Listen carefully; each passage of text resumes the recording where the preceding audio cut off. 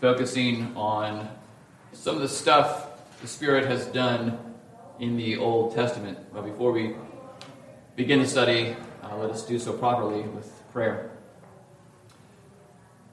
Our gracious God, Father, Son, and Holy Spirit, we thank you for this opportunity this morning to continue to study you, and in particular, the being and the works of great Holy Spirit.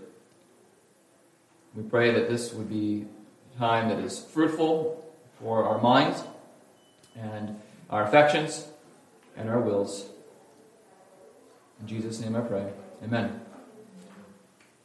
So I want to review some of the things that we addressed, that Connor addressed last week.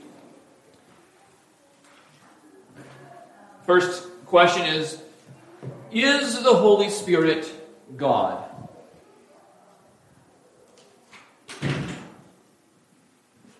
So, some of these questions are like really easy, okay? Some of them are going to be a little bit harder. I'm not trying to pull a fast one on you here. Is the Holy Spirit God? Okay. So it'd be right to say like the Holy Spirit rather than give me your Holy Spirit as like a force. Though the Scripture does talk about the Spirit in both ways. Okay. So since the Holy Spirit is God, can we would see that there are passages in Scripture that identify the Spirit as God. What are some passages of Scripture that come to mind that you might use as you're interacting with somebody who might deny the deity of the Spirit?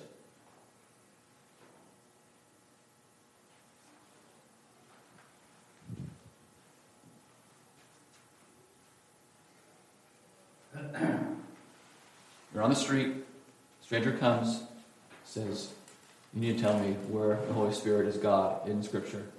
And you got one shot. What do you say? Say John 14, 16, 17. John 14, 16, 17? All right.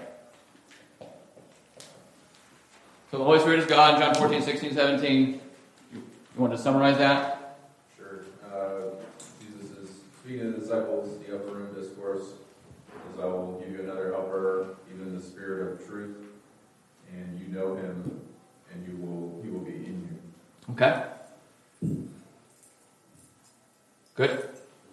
Was that one of the passages you used last week? I can't recall off the top of my head, but I will use it next week. Okay.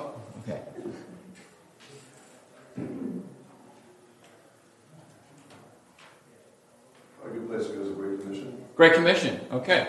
So we're talking Matthew 28. Where in the Great Commission do we see the Holy Spirit as God? Jesus tells the disciples to baptize in the name of the Father, and the Son, and the Holy Spirit. Yes. So if you're going to be baptized into this name, part of which is the Holy Spirit, certainly that's significant. You're being baptized into the name of God. The Holy Spirit is joined here with the Father and the Son. Okay? Good. Can we think of anything else?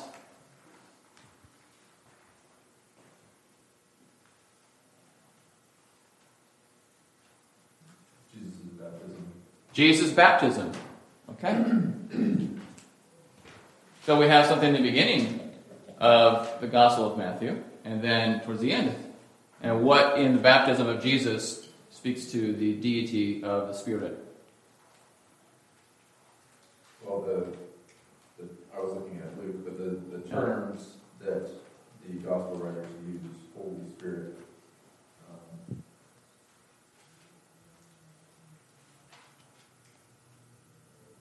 Spirit of God. Yeah. So, next question, and it also answers the first question. Is the Spirit an impersonal force or a personal being? Since you believe the Spirit is God, since Scripture says the Spirit is God, clearly the Spirit is not an impersonal force, though he is a force to be reckoned with. Okay? Where could we go in Scripture to substantiate this point that the Spirit is not an impersonal force, but is a real person? Perhaps in addition to the text just mentioned. Your body is a temple of the Holy Spirit. Okay. Your body is a temple of the Holy Spirit. 1 Corinthians 6. And how does that communicate that the Spirit is not a force, but a person? Because he is with us. He is present with us. Good. You really wouldn't say, well, this chair is present with me. Though it is near me. Can we really say it's present with me? I mean, there's some kind of relationship between me and chair. Yes, but an impersonal one.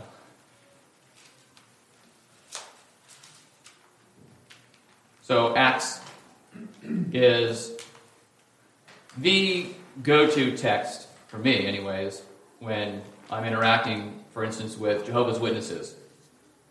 And they say that the Spirit is an impersonal force. They say the Spirit is a force just like electricity. So in Acts 5, for instance, but a man named Ananias with his wife Sapphira sold a piece of property, and with his wife's knowledge, he kept back for himself some of the proceeds and brought only a part of it and laid it at the apostles' feet. But Peter said, Ananias, why has Satan filled your heart to lie to the Holy Spirit and to keep back for yourself part of the proceeds of the land? While it remained unsold, it did not remain your own. And after it was sold, was it not at your disposal? Why is it that you have contrived this deed in your heart? You have not lied to man, but to God. So in Acts 5, 1 through 4, we have both the personality of the Spirit and the deity of the Spirit. It'd be odd to say, don't lie to that light bulb. How dare you? Okay, you're actually going to die because you lied to the light bulb, that conduit of electricity. Okay, you have not lied to man, but to God. Okay. This next question is a little harder.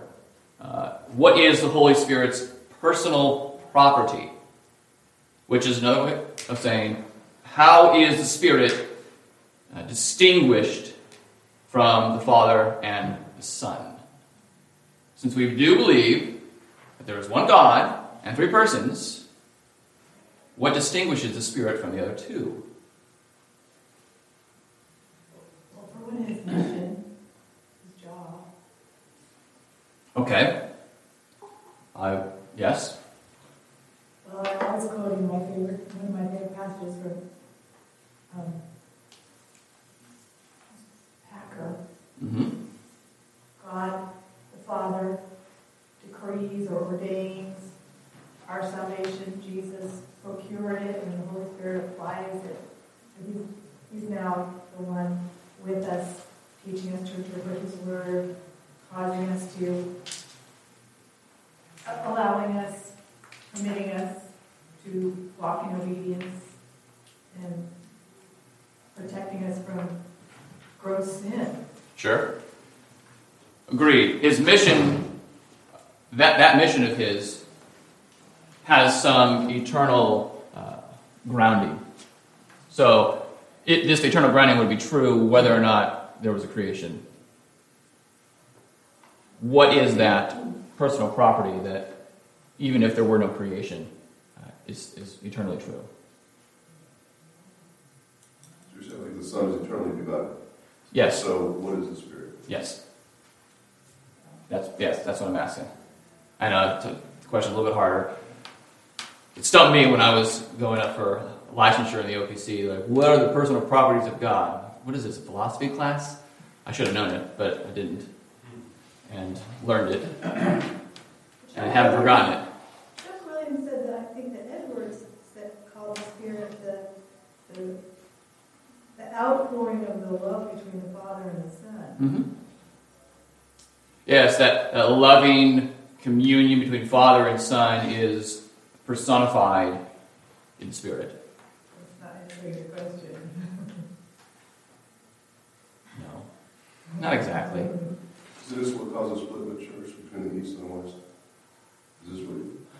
Because they're without Yes. saying. Yes. So 1054, East-West Schism, Filioque was the Filioque clause that Connor had spoken of last time, and from the Son. So we go to our Westminster Confession of Faith, chapter 2.3. And the unity of the Godhead, there be three persons, of one substance, power and eternity. Okay? One God, three persons. God the Father, God the Son, and God the Holy Ghost. The next line is the personal property of each. The Father is of none, neither begotten nor proceeding. The Son is eternally begotten of the Father. The Holy Ghost eternally proceeding from the Father and the Son. So we call that procession or spiration. Spiration, or spirated, okay? The Spirit is spirated from Father and Son. Spiration, think of inspiration and aspiration. That spire refers to breath, breathing. So the Spirit has eternally proceeded from Father and Son. It's not that the Father proceeded from the Spirit. It's not that the Son proceeded from the Spirit. It's not that the Father and the Son came from the Spirit. It's the Spirit eternally proceeded from Father and Son. Has eternally been spirated. Now, so we're talking something about in all eternity, okay? And this is mind-boggling, to be sure. After all, this is not a chronological procession, because the Father, the Son, and the Spirit have eternally been. There was never a time when the Spirit was not. So, how could it be that one who is eternal proceeds from others who are eternal? I don't know. And that's okay. But that's the personal property of the Spirit. He comes from, eternally proceeds from the Father and the Son. And that eternal procession is like I said, the grounding of his mission. Because the Father sends the Son into the world to live, die, rise for our justification. And the Spirit takes that redemptive work of Christ and applies it. But he is coming from Father, from Son. He's coming from Father and Son to make application of that eternal work that was conceived and then carried out in time. I don't know about you, but I just got chills from that. This is just mind-boggling. Again, crazy just to think of our God. Okay, another word that we were introduced to was indoxation. Remember that word?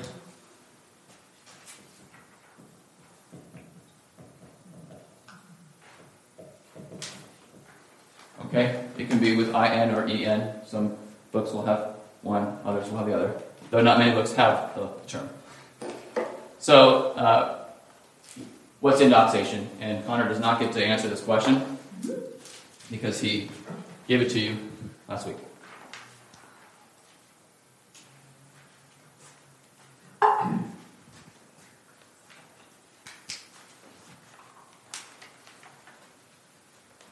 Doxa.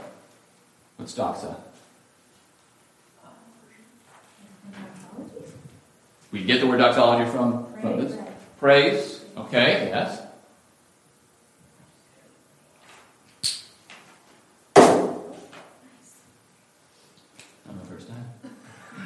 Okay. Praise.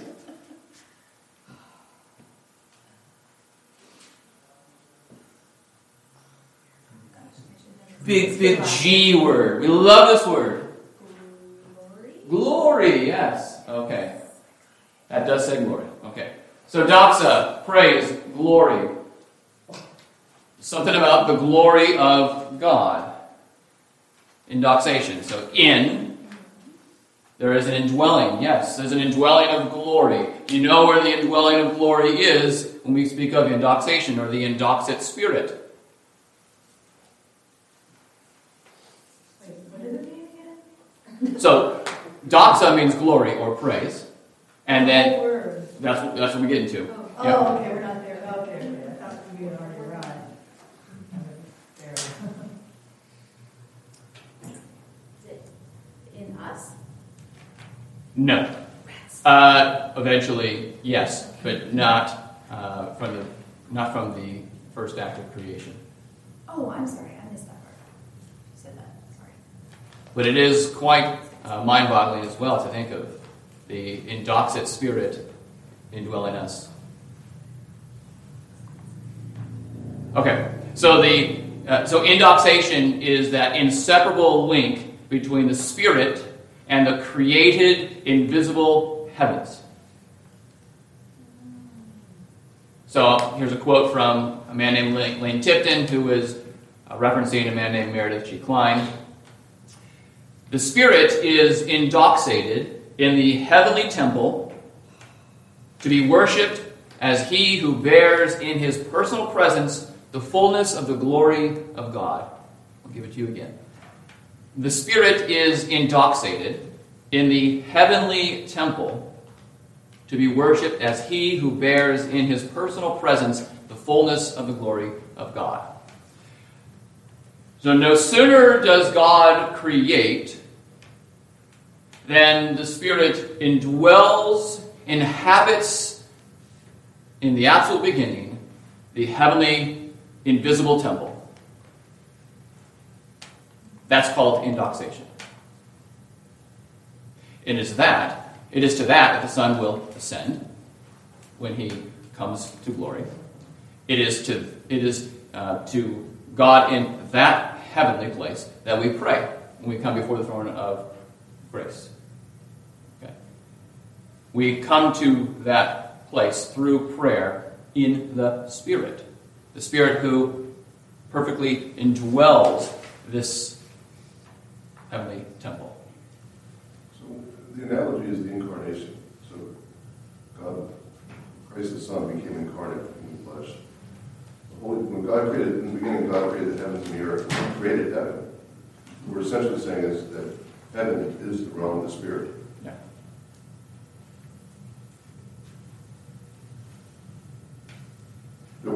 Heaven was not eternal. Heaven was created. Yeah. Only God is eternal.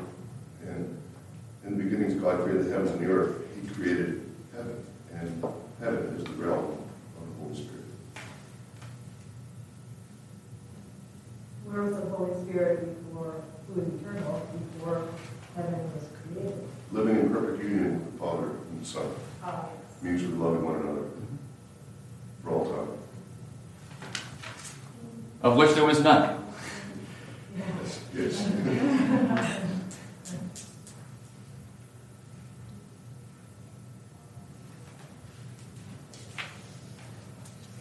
So that's review.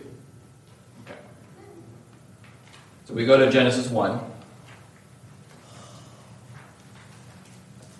And we'll look at this first couple verses, and Harry already quoted the first part there for us. In the beginning, God created the heavens and the earth. So again, heavens are created. The earth was without form and void, and darkness over the face of the deep. And the Spirit of God was hovering over the face of the waters. So in this lesson, this is the Spirit in the Old Testament. We see that the Spirit creates, the Spirit sustains, the Spirit governs, the Spirit recreates. There's a lot there. And I had to be very selective with passages of Scripture passages regarding the Spirit's work in the Old Testament abound. He is very active in the Old Testament. Now you're going to ask the question, at least you'll be tempted to ask the question, well, how does the Spirit's work differ from Old to New Testament? You can ask it, but it's not going to be answered today. All right? Keep it, because Connor and I will continue the series in the New Testament in the coming weeks. Okay. We're looking at the incarnation next Sunday. The following week is the exaltation. Then I'm doing a study on Pentecost. And then get to the tongues, and then he'll address Spirit's role in the Christian life. It'll be hard, but let's focus on the Spirit's work in the Old Testament. And you'll have, partially anyways, an answer to the question that you are so tempted to ask. So he creates all non-mankind, okay? All that is not human. He creates that. That's not for me to say that he doesn't also create mankind. It's just, hold on. He creates all that is non-mankind. Ruach. We saw this word last week. It means living. It means breath or spirit. And it refers to the living, energetic blast of God. I believe that's how Ferguson speaks of this word in his book on the Spirit. The energetic blast of God, or breath of God. So in Genesis 1:2, the earth was without form and void, and darkness was over the face of the deep, and the Spirit of God was hovering over the face of the water. So as Ruach, as uppercase S Spirit, he creates all that exists. All that is. Okay? Spirit, as Psalm 33:6 says, the Spirit created the heavens, the earth, and all their host. All that is created is the product of the Spirit. Job 26:13 in the King James says, by his Spirit, uppercase S, he hath garnished the heavens. His hand hath formed the crooked serpent. The crooked serpent is a reference to the Milky Way galaxy. Not that slithering snake of Genesis 3. Though it is true that even that one day, that snake, is the product of creation. Because Satan is not eternal, right? And this Spirit hovers, moves, as we see here, was hovering over the face of the waters. And so the imagery here is of a dove-like bird sitting on her egg, her young, to provide it the much-needed life and warmth. And it's a joy to see these hens we have sitting on their eggs. Just continuing to do the work of life and warmth. Until we take them. Until we take the eggs. For our life. Yes. Okay. And so one of the chickens we have, the two of them, Hermione and Penguin, and they're, what type are they again? The black kind? Whatever. Black copper morans. Okay, that. So it takes them a little longer to lay eggs. And we watched a video of this type just laying her first egg. Because we want to know what color. We want to know what color the egg was, yeah. So you see, this is a video. YouTube is awesome sometimes. And just check out this egg. This bird just starts just praising, just starts singing. This, what was that? They do. It's called an egg song. An egg song. After they lay their Just breaks out in singing. And of course, there are no words for that. But we know she's doing something. She's excited. She's celebrating the light that she just dropped this egg. And she's going to provide it warmth and life and sustain it. And she is singing. And I also think of Zephaniah 3. It speaks of the Lord who is singing loudly over us. And the Lord, who is the Spirit, sings over us eternally. From before the foundation of the world, Father, Son, and Spirit sing over one day what would be the creation. And so the Spirit is now hovering over this deep darkness, these waters of chaos, and he is going to make it pregnant with life. He's going to fill the darkness with life. Fill the nothingness with life. He creates. John Owen says, without him, all was a dead sea, a confused heap covered with darkness. But by the moving of the Spirit of God upon it, he communicated a quickening, prolific virtue. So, quickening is just another way of saying enlivening. In the Apostles' Creed, we confess the living and the dead, right? But we say the quick, or some say the quick and the dead. And that's not because we're confessing those who are fast and then those who are dead, and so they're not fast at all. The quick is those who are alive. Okay? So Owen is saying that he gives life to nothingness. Remember, creation is creation ex nihilo, out of nothing. So there wasn't some pre-existing material that the Spirit has to work with, as in many other creation narratives. There's nothing. So there's this creation of the heavens and earth, but now the heavens and the earth here needs to be, the heavens and earth need to be formed. Okay? Who does that? It's the Spirit. With a communication of quickening, prolific, fruitfulness, virtue, this excellent work of life-giving. The Spirit brings to fruition creation as planned by God the Father.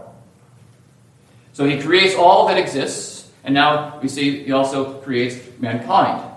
Not only does he create non-human life, but mankind, and mankind especially. So in Genesis 2:7, we see,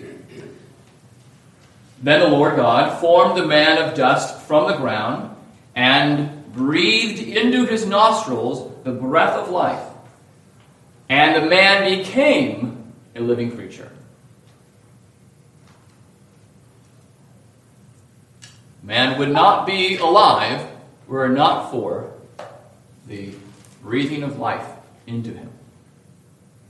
So mankind's existence, mankind's vitality, his own creation is entirely dependent on the life-giving, creative work of the Spirit. Breathes this life into him.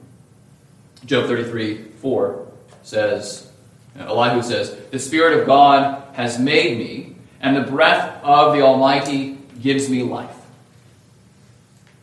In Psalm 104:30, when you send forth your Spirit, they are created, and you renew the face of the ground.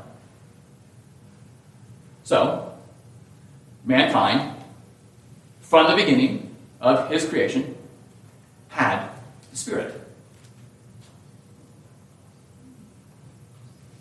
If he didn't have the Spirit, he wouldn't be alive. Okay? You know what they say, if you can read, thank a teacher. If you can breathe, thank the Spirit. That was good, okay? But not only that, not just thank the Spirit for creating you, enjoy then creation. And there's much of creation to enjoy, isn't there? You see life everywhere, especially in springtime. You see life budding up and blossoming, and just another opportunity. What was that? I said chickens laying eggs. Chicken laying eggs, yeah. These are, if we just look around, we see so many beautiful testimonies of the life of God, the Spirit. So many opportunities then to give God thanks. And you don't have to simply say, God, thank you for creating me. You could even narrow that and say, thank you, Holy Spirit, for creating me.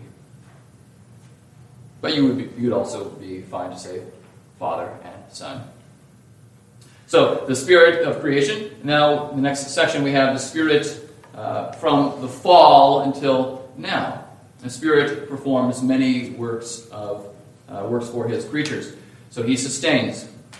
The Spirit maintains the life of creation until He wills that life's expiration. If He is the author of life, then only He can take life away. Psalm 104:29. So I already read Psalm 104:30. Verse 29 says, "When you hide your face, they are dismayed.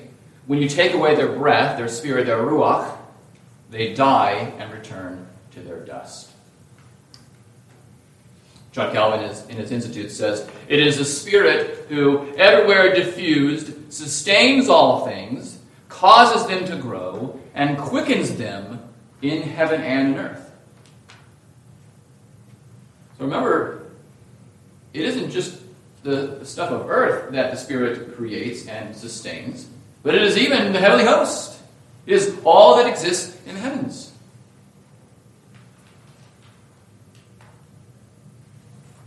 He sustains all things. And we talk about the Spirit sustaining all things as well, because the Son, because He does, by the word of His power. He sustains all. He restrains as well. To restrain, to keep back, to prevent something from happening. And what, given the fall, would need to be restrained? Sin. Okay.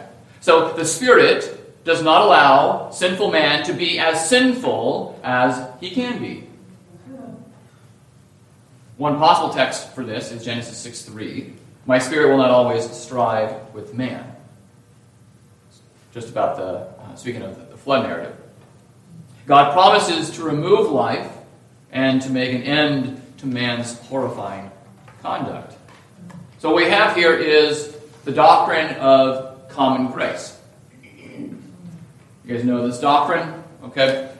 So oftentimes people will say that common grace means, and they're right to say this, that God gives, Jesus' words in Matthew 5, the rain falls upon the just and the unjust. Okay? So, you don't have to be elect in order to receive good things from God. In fact, as Paul says, the good gifts of God are intended for our repentance.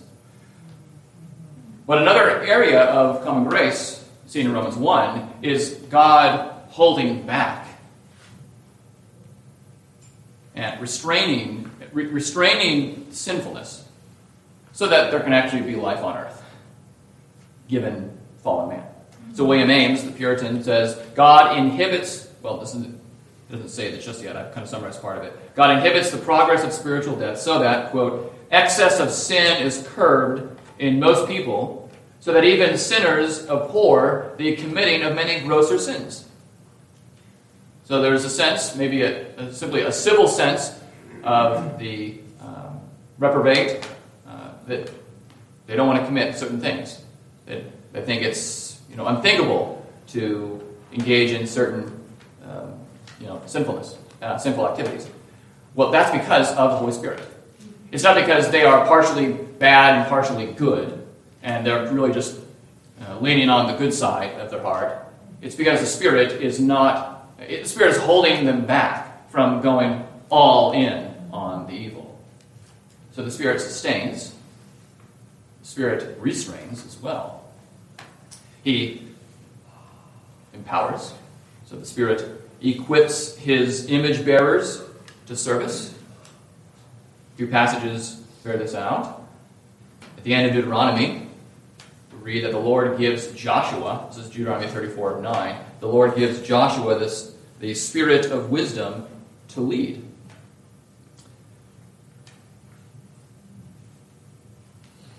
You know how rebellious a people Moses tried to lead.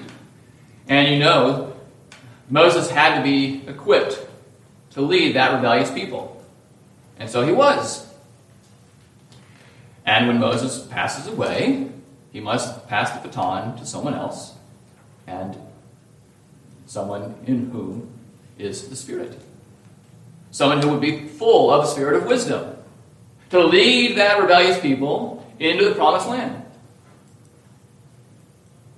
Joshua needed this spirit wisdom. If he didn't have it, he couldn't have done the good leading that he did. And Joshua's a great guy. We love Joshua. We love the work that he did for the people. In Zechariah 4, verse 6, verse is something like, not by power, but by the Spirit will the second temple be built. So, the temple, it's a work of God. Having a temple is a very important work of people.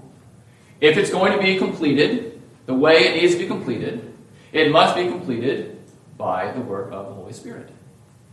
So the Holy Spirit must empower individuals to have that temple built.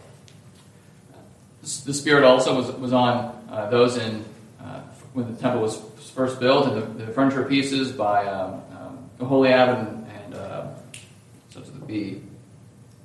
I almost said Belial. That would have been awful. Oholiab and some Bezalel or something like that. Nobody knows the name. Jubal? What was that? Jubal? He was weird, right? No. What was that? I said, he was Bezalel. Okay, and Oholiab. Anyways, so these were men who were given the Spirit that they might create different furnishings. Okay, they were very artistic, and that artistic gift was from the Spirit. Abraham Kuyper says, gifts and talents come from the Father, are disposed for each personality by the Son, and kindled in each by the Holy Spirit, as by a spark from above. I have a question for the class. Mm-hmm. If I may. When we say the Spirit is responsible for creating heavens and earth or in the world, how do we reconcile that with Hebrews 1, verse 2? In these last days he has spoken to us by his Son, whom he appointed the heir of all things, through whom he also created the world. So how do we reconcile that? In one instance we have the Spirit creating, and then in Hebrews tells us the Son creates. Mm-hmm. Any thoughts on that? Well, Genesis comes to mind where there's a verse, sorry I can't be specific, but it says, let us make man in our own image. And so there seems to be the whole Godhead involved. Right. Yeah. And then in 1 Corinthians 15, the first man was from the earth, the man of dust, the second man is from heaven.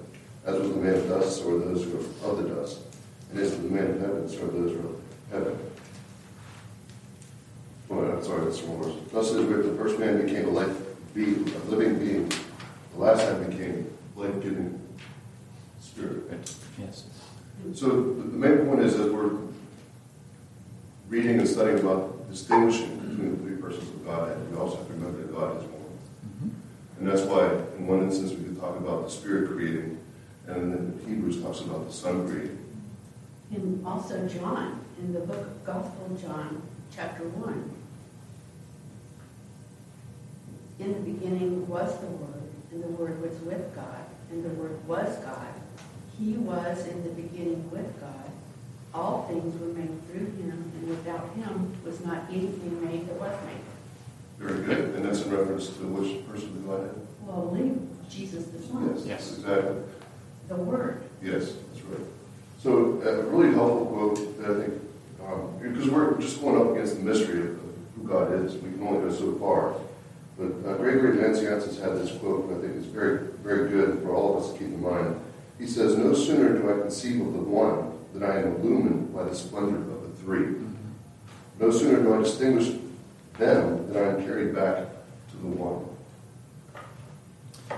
Yes. And Hebrews 12, we're going to be reading this morning, speaks of the Father as Father of spirits. So the Father creates, the Son creates, the Spirit creates. All acts of God are done by the Godhead. It's not like one person sits something out. They're all involved. And of course, that looks different when it comes to, say, like the crucifixion. We would be wrong to say the Father was on the cross or the Spirit was on the cross. But that's not to say that the Father was absent or the Spirit was absent in the whole complex of the crucifixion. It was eternally decreed by God that there would be the crucifixion. We would probably say Father, that Son, and Spirit. We would probably say God the Father was on the cross, but he did not die. But the God-man is inseparable. The human, the deity of Christ is inseparable. Right? Yes. What I mean is the Father's not hanging on the cross. That's what I'm saying.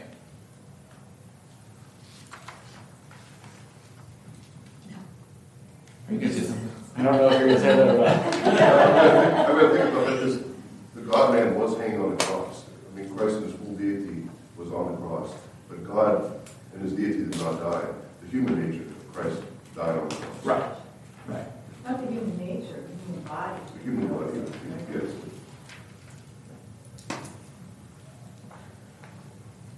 Yeah, the person who is a single person with two natures died on the cross. Yes. Harry, I think you could think of it as God fully present in the crucifixion in his painful role of cutting off the Son and mourning for him in the agony he was experiencing. And the Spirit, well, I guess the Spirit was there just empowering him to do it. Right. But I mean, in terms of them all being fully, divinely present at the event, I don't think there can be any doubt. Especially since we affirm the omnipresence of God. He is not spatially absent anywhere. Can't be. One thing we just don't want to do is separate the two natures of Christ. What was that? One thing we just don't want to do is separate the two natures of Christ. Correct. So Isaiah 11:2, speaking of the Messiah, and the Spirit of the Lord shall rest upon him, the Spirit of wisdom and understanding, the Spirit of counsel and might, the Spirit of knowledge and the fear of the Lord. And his delight shall be in the fear of the Lord. He shall not judge by what his eyes see, or decide disputes by what his ears hear, and on and on. So the Messiah, his ministry.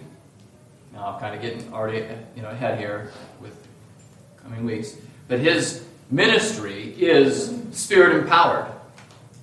He is governed by the Spirit. He's in fact driven into the wilderness by the Spirit that he might be tempted. Okay. So the Spirit empowers, the Spirit governs, the Spirit rules the lives and actions of his image bearers. Judges 3:10 says the Spirit of God came upon Othniel to judge Israel. If the judges in the Old Testament were going to judge wisely, they needed the Spirit. And so the Spirit was given. The Spirit recreates as well. So the Spirit gives new spiritual life to whomever he wills. And we saw this last week as an indication of the deity of the Spirit, talking about the not just the attributes, but the actions of the Spirit that point to the deity. He gives to whomever he will. Okay? You cannot contain the Spirit. That's what Jesus speaks to Nicodemus about in John 3. The Spirit blows where it wishes. The wind blows where it wishes. Same thing with the Spirit. He blows where he will. And in 1 Corinthians Well, he gives gifts to whomever he will. In Titus 3:5, text for next Sunday's sermon, he saved us, not because of works done by us in righteousness, but according to his own mercy, by the washing of regeneration. Literally, that is, by Genesis again, by a new Genesis, and renewal of the Holy Spirit. So there is a recreation. There must be a recreation because we are dead in our trespasses and sins. If we who are physically alive but spiritually dead will have spiritual life, it must come from God. It must come from the Father, the Son, and the Spirit. And you could say, again, the Father electing, the Son living, dying, and rising, the Spirit applying, sealing, giving the individual new life. Recreates. Makes us a new creation. A new creature in Christ Jesus. And we see what this new spirit life looks like, this new creation looks like in Ephesians 4 and Colossians 3. So, spirit-wrought life in Ephesians 4:24 means renewal in true righteousness and holiness. Renewal in true righteousness and holiness. And in Colossians 3:10, spirit-wrought life means renewal in knowledge. So, there is new life in knowledge, righteousness, and holiness. What these texts imply, then, is that pre-fall Adam had the Spirit. He wasn't in a state of neutrality. He was in a position of communion with God in true knowledge, true righteousness, and true holiness, which makes his offense all the more remarkable and grievous and mysterious.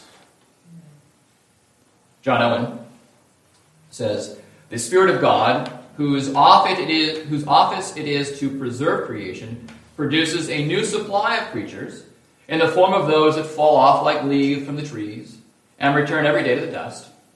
By his influential concurrence, all things spring afresh, and the face of nature is renewed and adorned." Stop talking about giving new life each day to creation. And Beeke, in his systematic theology on the Spirit, says, when the Holy Spirit comes to renew lost sinners, he does not enter foreign territory, but returns to that which he created. So that life that he had given, that then denies him, he recreates for his own glory. He returns to territory that, again, the heart that had abandoned him. So when it comes to creation and sustaining and restraining, empowering, governing, recreating, the Spirit is the same yesterday, today, and forever. People in the Old Testament were saved no differently from how they are today. They needed the Spirit of life. And you don't get, the language is a little bit different. But, like in the Old Testament, circumcision of the heart is language of that renewal, that new life. Remember, in the Bible, you shouldn't just be circumcised the foreskin, on the external. That is supposed to point to an inward reality, an inward change. That can only be wrought by God himself. We believe that people were saved in the Old Testament in a way no different from how they were saved in the New Testament. This, believing trust in the Lord and in the one that he would provide. It's just the Old Testament people are looking forward to the Messiah, and we are looking back to the Messiah. And it is the same eternal Spirit who gives that new life to Abraham, to Moses, to Noah, to all of us.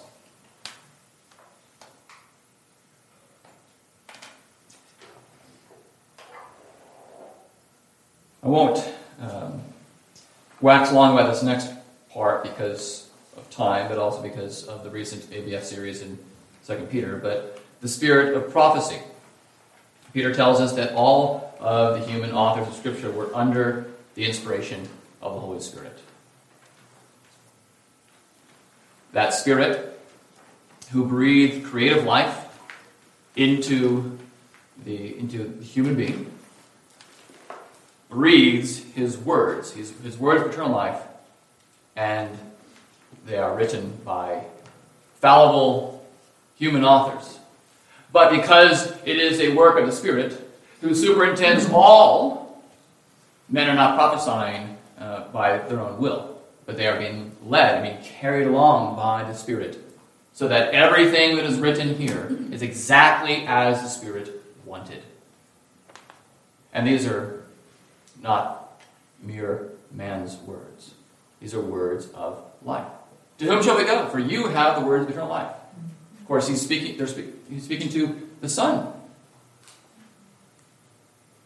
Again, the stuff of God is Father, Son, Spirit, all working together. Spirit of prophecy. Moses had the spirit of prophecy. The Spirit came upon him to prophesy. And you might remember, the sons of Korah, they objected. And they said, how is it that you have the Spirit and we don't get him? And then there was that test, and they all got swallowed up in a big pit. But Moses does say, would that all prophesy. So there will be, down the road, and this is what Joel 2 speaks of as well, there will be a time when there is, plenary prophecy, like full, sons and daughters shall prophesy. Acts 2 fulfills Joel 2. But I'm getting ahead of myself again. So all of this work is the work of the Spirit, this work of prophecy, of inspiring, breathing eternal life into these words, that we might have eternal life. In Hebrews 3:7, citing the Old Testament, he says, as the Holy Spirit says. We don't normally preface scripture quotations with as the Holy Spirit says, but he does regularly in Hebrews. We say, God says. And we're right to say that. Thus saith the Lord. Yes. But we do have some passages that key in on the Spirit, as the Holy Spirit says. So we can thank God for his Spirit-inspired word. God's people have always depended on the Spirit, who prophesies with both truth and power. And there's also the Spirit of presence. I'm just going to go to Psalm 139.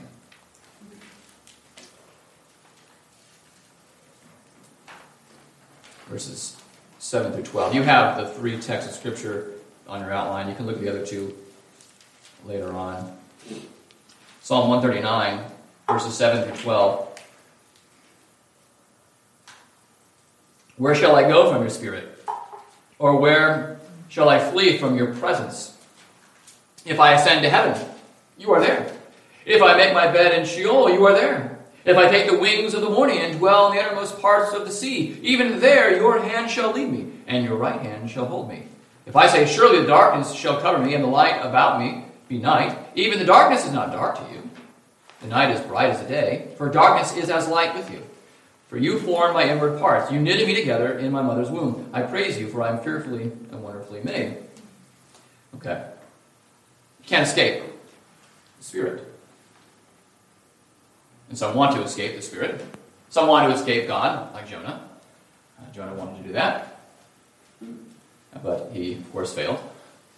Can't really escape the one who is omnipresent. This could be a comfort to those who trust in Christ, who trust in the Lord. I can't escape your Spirit. This is Michael Horton says, the Holy Spirit is the one who turns a house into a home, a created space into a covenantal space where God dwells with his people. Last night, our family had the privilege of going into a home that had been recently built, and we had seen the house when it wasn't finished, and we got to see what the potential was. Well, this room is going to have this closet in there. I can kind of see it. Okay, but a bunch of nails and boards, dirt.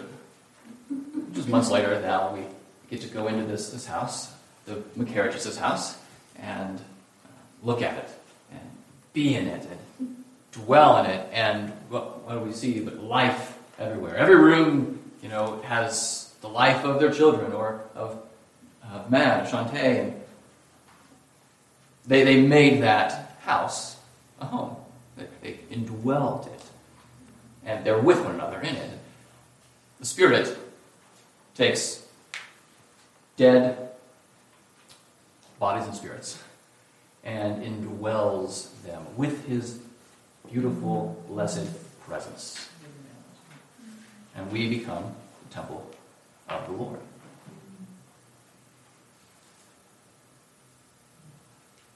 We are different now from how we were, because we have the Spirit indwelling us.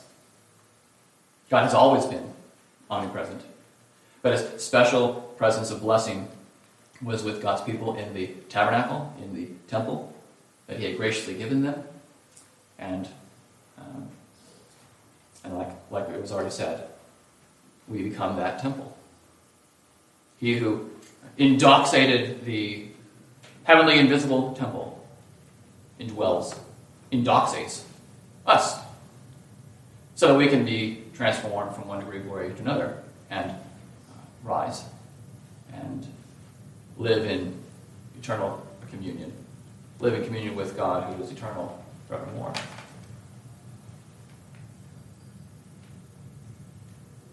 So, we'll just have to end there. Let's go to the Lord in prayer.